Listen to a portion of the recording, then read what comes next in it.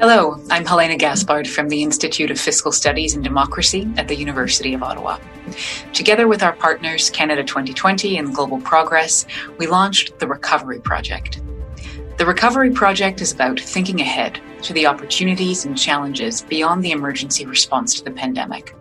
It's about bringing forward a variety of perspectives and ideas to reinvigorate our economies, enhance institutions, and make better policy choices. Today, our focus is rural Canada. Home to nearly 20% of Canada's population, rural Canada is an important contributor to GDP. With much of the pandemic response focused on cities in densely populated virus hotspots, how has rural Canada grappled with the pandemic? How have rural Canada's health and social services and businesses managed the associated challenges? What's the future for rural Canada's people, its infrastructure, and its natural resource reliance? Today, we're pleased to be joined at the Recovery Project by two experts in this area. Dr. Ryan Gibson is an associate professor and the Libro Professor of Regional Economic Development at the University of Guelph. He's published widely on the future of rural communities, community economic development, multi-community collaboration, philanthropy, and public policy. His work has been focused here in Canada and internationally. Dr. Heather Hall, who's joining us today, is an assistant professor and the director of the Economic Development and Innovation Program at the University of Waterloo. Her internationally and nationally recognized work has shaped government policy in a host of jurisdictions, and her work now is focused on technology and the mining sector in various communities in Northern Canada. Thanks. Welcome to you both, and thank you for being here. Thank you for having us. So, Ryan, why don't you start us off by helping to paint a picture for us of rural Canada? When many of us think of rural Canada, we think of big spaces, vast open fields, and agriculture. But what does it look like from the perspective of demographics? What are the key characteristics of rural Canada? And why does rural Canada matter? It's a great question, and it's a very big picture when we look at what rural Canada is. And it's important to recognize that there isn't one homogeneous definition for rural. We have various types of rural communities across this country, ranging from the coastal outport communities to our agricultural communities to communities on the Canadian Shield or in the north. And we have an incredible diversity that is amongst our communities. As you mentioned right off the beginning, rural Canada is home to 18 to 20% of the national population, depending on what definition we use to describe it. And what's really important to recognize is that there are 6 million Canadians that live in a rural community. Now, some of these rural communities might be experiencing economic increases where we see new jobs, where we see new population growth, while some of these rural communities might actually be seeing population declines. At the end of the day, we use two key characteristics when we think about rural communities in this country. The first is that they are small population centers, so their populations tend to be kind of under 10,000 if we're using the rural and small town Canada definition, or perhaps as large as maybe under 100,000 if we're using a non-metropolitan definition for our population. The second characteristic is that there often are large distances between our rural communities. So they're not side by side. We often have a fair bit of space and physical distance that needs to be overcome as we look to the services and the provisions that are provided there. In terms of some of the key demographics, they vary across the country because of this diversity. We do see communities that are growing in population. Those typically are more in the metro-adjacent regions, so areas that are closer to urban areas. But we also see some communities that are losing populations. We have issues around out-migration in some communities. But at the same time, we also see some positive news stories around newcomer attraction, whether that's urbanites moving into rural areas or new immigrants moving into rural communities. At the end of the day, though, rural Canada plays a critical role in the national economy. Rural communities and the industries and the activities that are taking place there contribute about 23% of the gross domestic product of this country. Historically, that has been linked to natural resource production, but increasingly rural communities are diversifying their economies, looking at issues of manufacturing, looking at opportunities related to innovation and technology. At the end of the day, though, rural Canada is a significant site for our food production. are resource extraction, energy generation, manufacturing, and environmental stewardship. And at the end of the day, rural Canada is going to play a vital role in Canada's economic recovery through issues of food, through issues of finding made in Canada solutions, opportunities to perhaps shorten the supply chains, addressing issues of climate change, and promoting more sustainable forms of development at the end of the day. So rural Canada means different things for different people along the way, and that's really important as we start to think about this, particularly when we start to think about the impacts of COVID-19 and the notion that perhaps a single strategy for assisting rural communities may not be effective. We might need to start investigating how do we use place-based strategies that build on the local assets. So Ryan, that's a helpful point of departure. So a few important messages are that there's diversity in rural Canada, that rural Canada is a substantive contributor to Canada's GDP, and that there are a host of benefits and certainly challenges associated to rural communities. Two of which being population and distance. And Heather, I'm wondering if you can comment for us on how rural Canada has been impacted by the pandemic. When I'm thinking about distance and perhaps a lack of concentration of services, that could be a real challenge and perhaps even frightening for some in the context of a health pandemic. What does that look like on the ground? A great question. And through the Canadian Rural Revitalization Foundation, they conducted a survey in April to get a sense of some of the early impacts of COVID-19 on rural communities. And what they found was that people are really concerned about how their communities will be resilient and in some cases even survive this crisis. Keeping rural communities safe, ensuring healthcare systems can cope, and the impacts of widespread shutdowns on small businesses were some of the top concerns. We know with regards to people, much like the rest of Canada, rural Canadians are struggling with unemployment. There's uncertainty, there's fear, competing demands over work and providing childcare and family care. But I think one of the biggest impacts on people in rural Canada is access to broadband. We have rural communities where students cannot easily connect to virtual learning, where employees cannot easily work from home, where people cannot easily connect to virtual medicine, where small businesses cannot easily transition to online sales because there is limited or no access to broadband. This is certainly not a new issue in rural Canada, but COVID-19 has certainly shone a huge spotlight on the digital divide that does exist in this country. With regards to the economy, we know that many of the sectors that rural communities depend on have been impacted across the country. The agricultural sector has experienced a number of challenges from labor shortages to interruptions in the supply chains and markets. Some remote mine sites are on care and maintenance, while others are working at reduced activity levels. The tourism sector, which is vital to so many rural communities, is essentially at a standstill.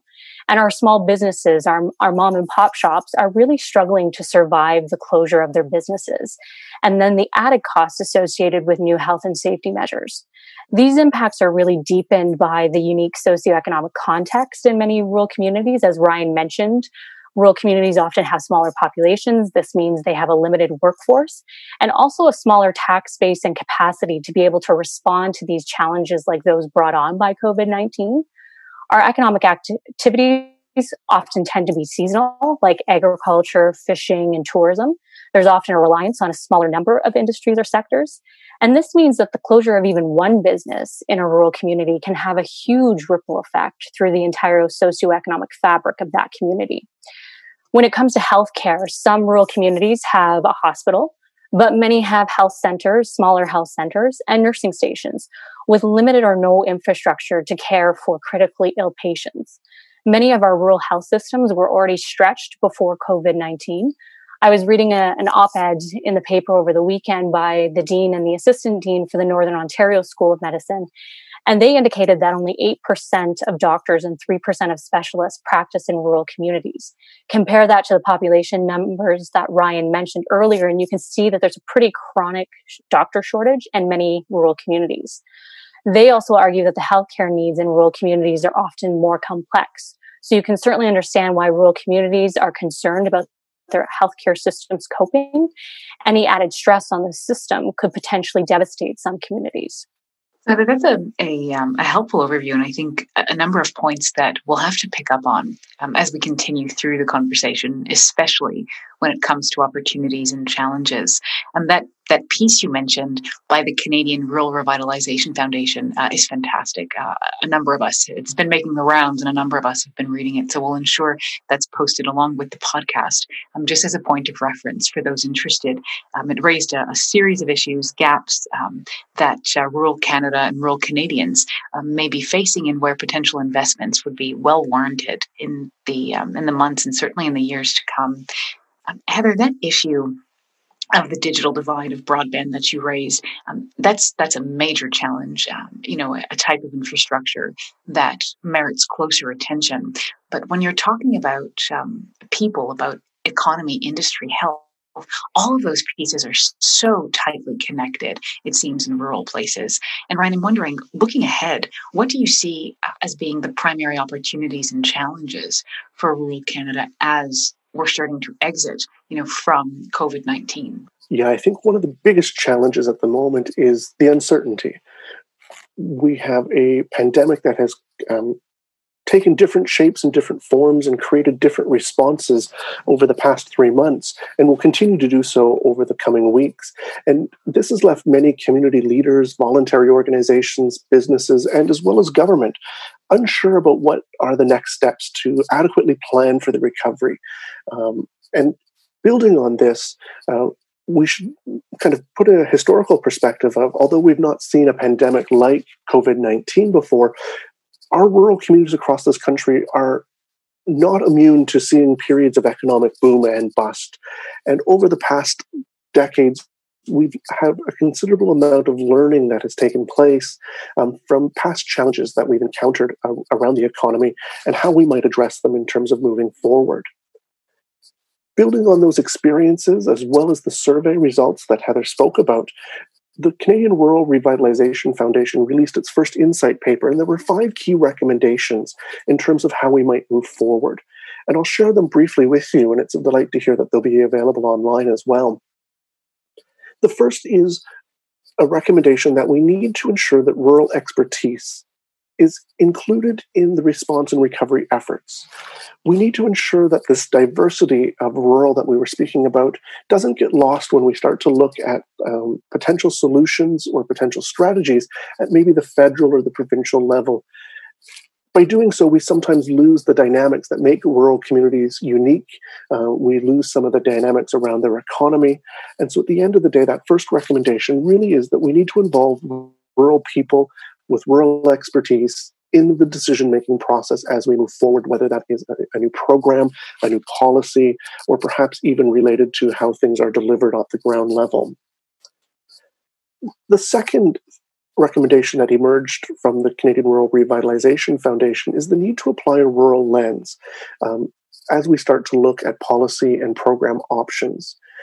So as we start to kind of envision what those new realities might look like, we need to start asking the questions around how do rural communities get impacted by policy or programs.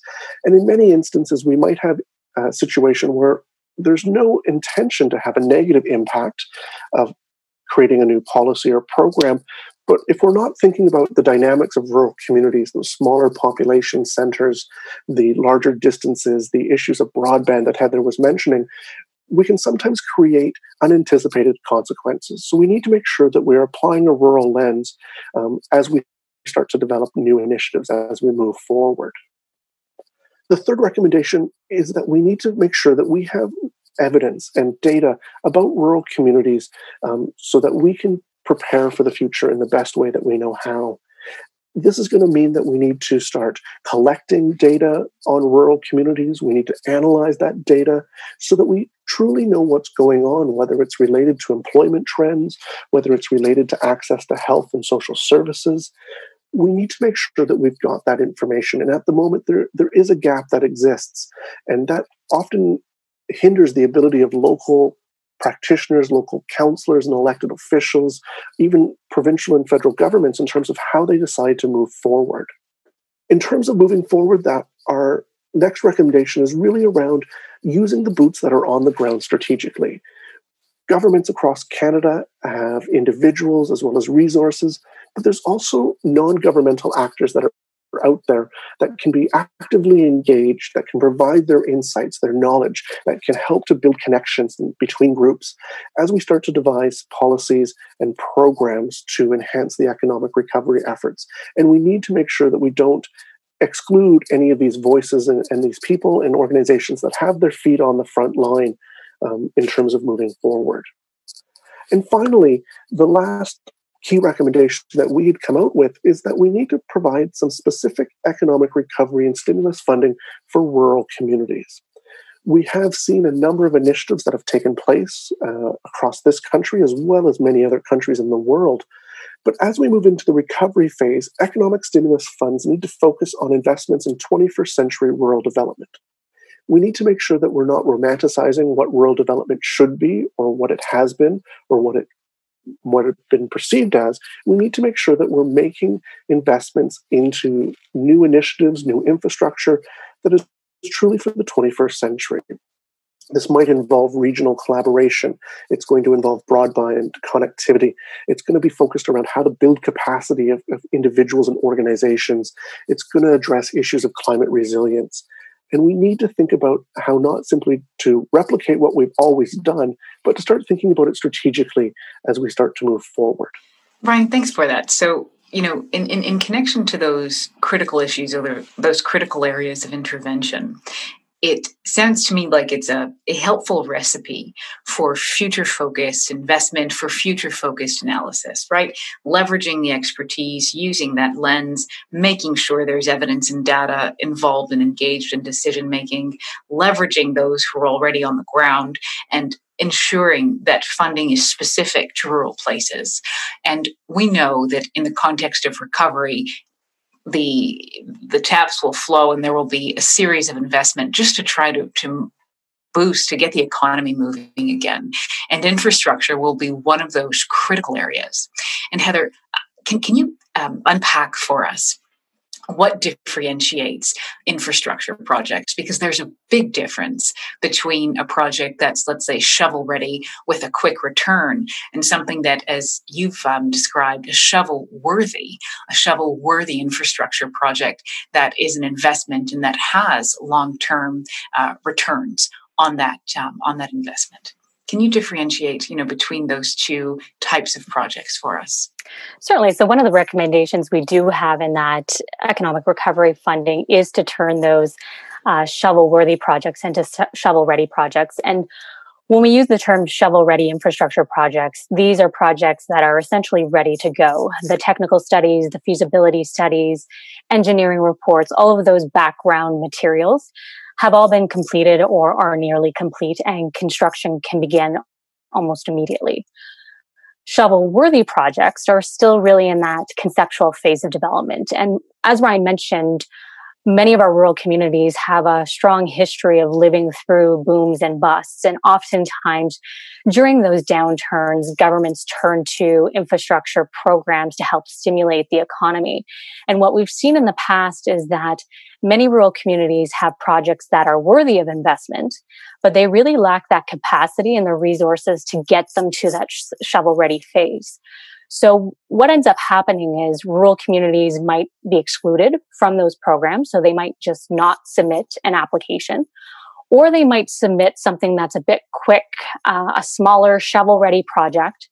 And we feel that sometimes this could inadvertently waste an opportunity to invest in a shovel-worthy project that might have provided more long-term development opportunities. And that's really what we hope that comes out of the conversation on this crisis and responding to this crisis, is that we start investing in things that are going to contribute to long-term rural development.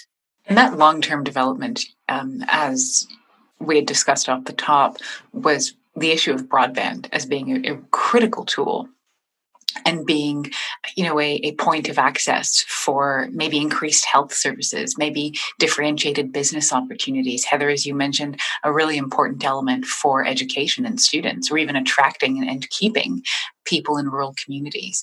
How can we quantify the need for broadband in a rural context?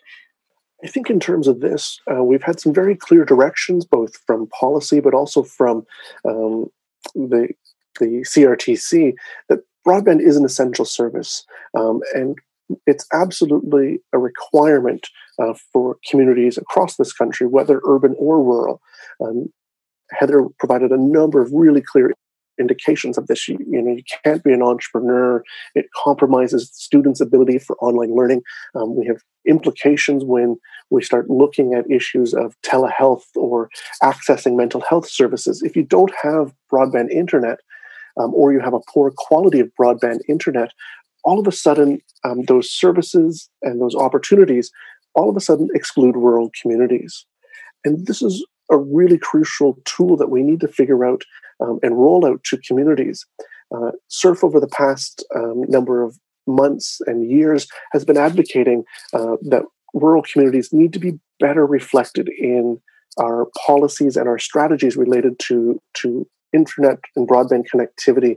And this includes both the hard barriers and the soft barriers that might be represented here. So this could be the difficult to serve regions where we need to put in infrastructure that allows people to access it. But it's also some of those soft barriers in terms of how are people's skill set and capacities that are able to access the internet and utilize it to its full advantage. At the end of the day, one of our challenges, though, is that we have a significant gap in data, in research, and evaluation around broadband availability and its adoption. We also have some questions that are around its effectiveness from previous funding initiatives. And we need to use all of this information as we start to move forward with rolling out of broadband so that all rural Canadians have this essential service that can facilitate their day-to-day, their economics, as well as their connections to family, friends, and elsewhere.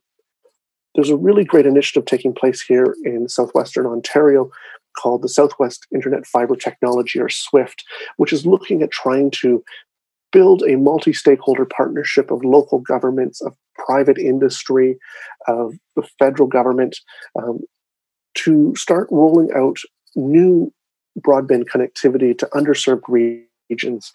And that's something that is ongoing at the moment and is a really critical initiative that we need to see in other jurisdictions, ensuring that those local dynamics get recognized as we start to plan and to roll out and to evaluate. Heather, if we're to think about economies in rural communities, right? Economies that are certainly impacted by infrastructure and infrastructure components, for instance, like broadband. When we think about what that looks like now and in the long term, can you help us unpack that a bit? How do we understand, or how can we quantify Canada's natural resource reliance in rural communities? And what does that mean for rural economies? When it comes to the resource economy, I think rural Canada has a very intimate relationship with the natural resources or the natural assets in their communities, whether it's fishing, forestry, mining, agriculture, or even tourism. In many of our communities, natural resources provide the very foundation to the economy. It's part of the community's history. It's often tied to the identity of the community and the people who live there. Our natural resource sectors provide direct employment opportunities, albeit to a lesser degree than they have been previously, but they also provide a number of indirect employment opportunities through small businesses that serve and support those sectors. And they often contribute to community and social infrastructure in our rural communities.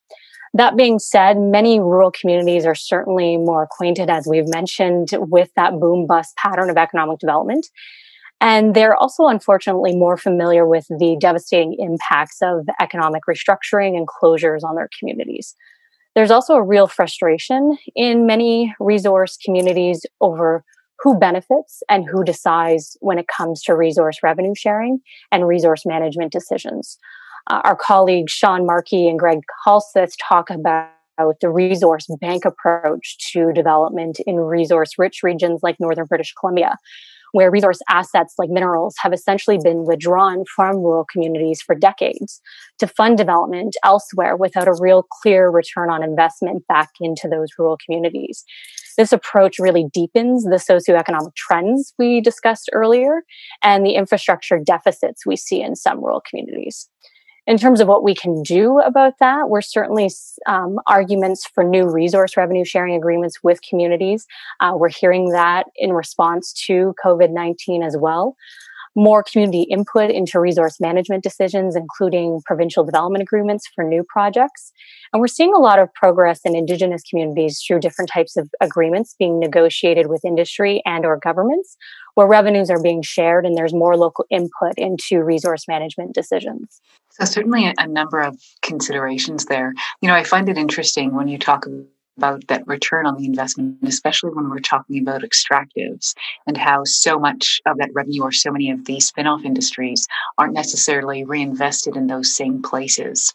What do you think the future of natural resource extraction, or even if we can reframe it and say maybe a better question, is what's rural Canada's role in a shift to sustainable, to more sustainable extractive industries or more sustainable industries, writ large? I'm thinking of wind energy, solar energy.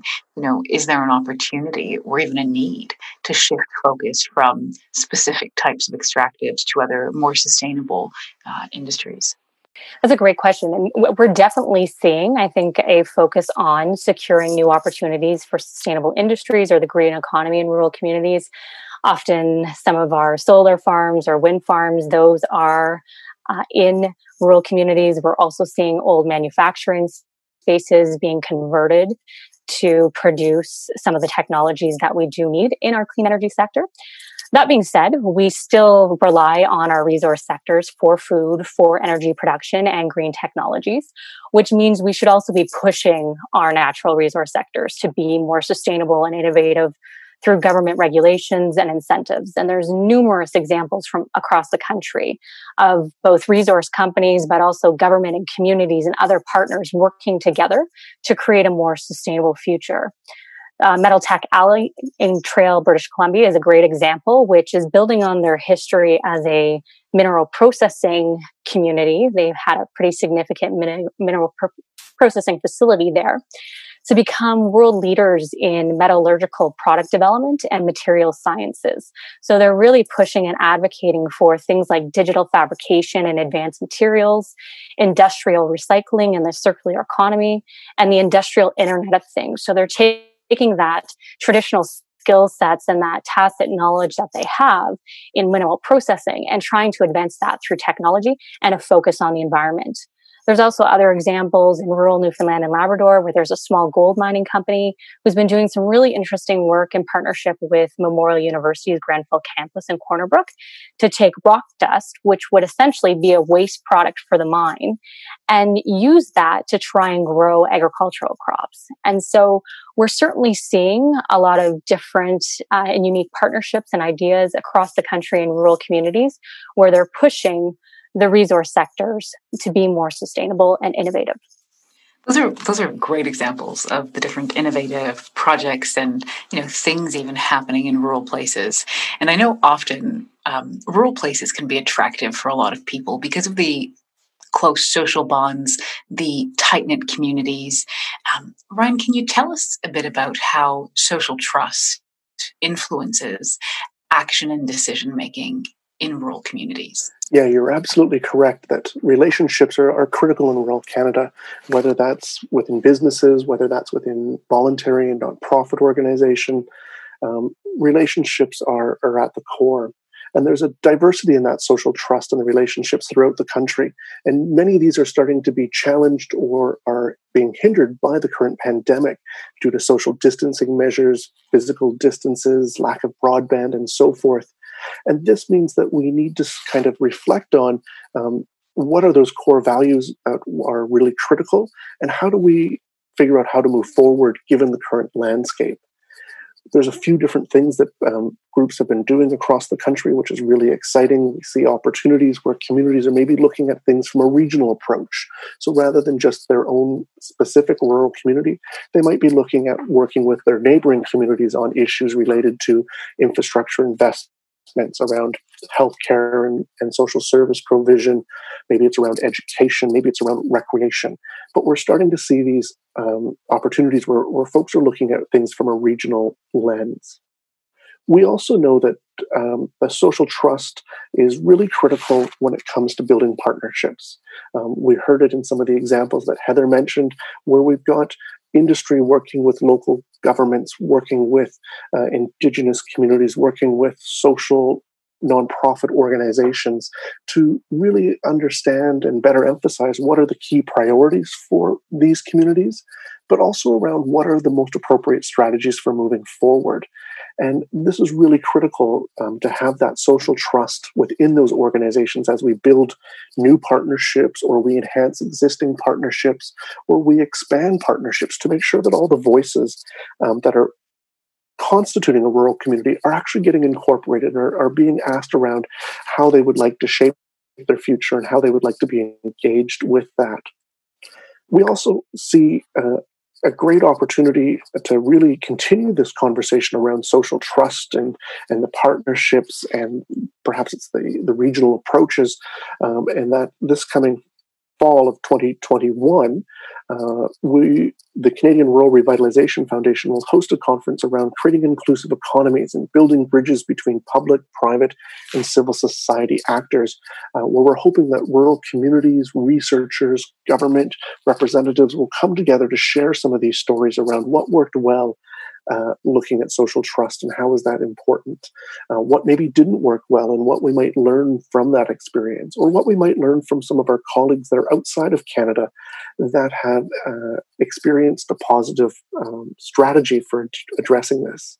But at the end of the day, the social fabric of rural communities is absolutely among those social connections, and it's what keeps people living in rural communities. It makes them attractive for newcomers, but it also makes it attractive for people to visit these rural communities as well.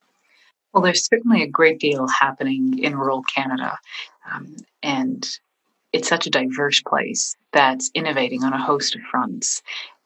Heather, Ryan, thank you very much for joining us at the Recovery Project today and discussing how and why rural Canada warrants its own approach to support and encourage its people and its key industries as really valuable components and contributors to this country.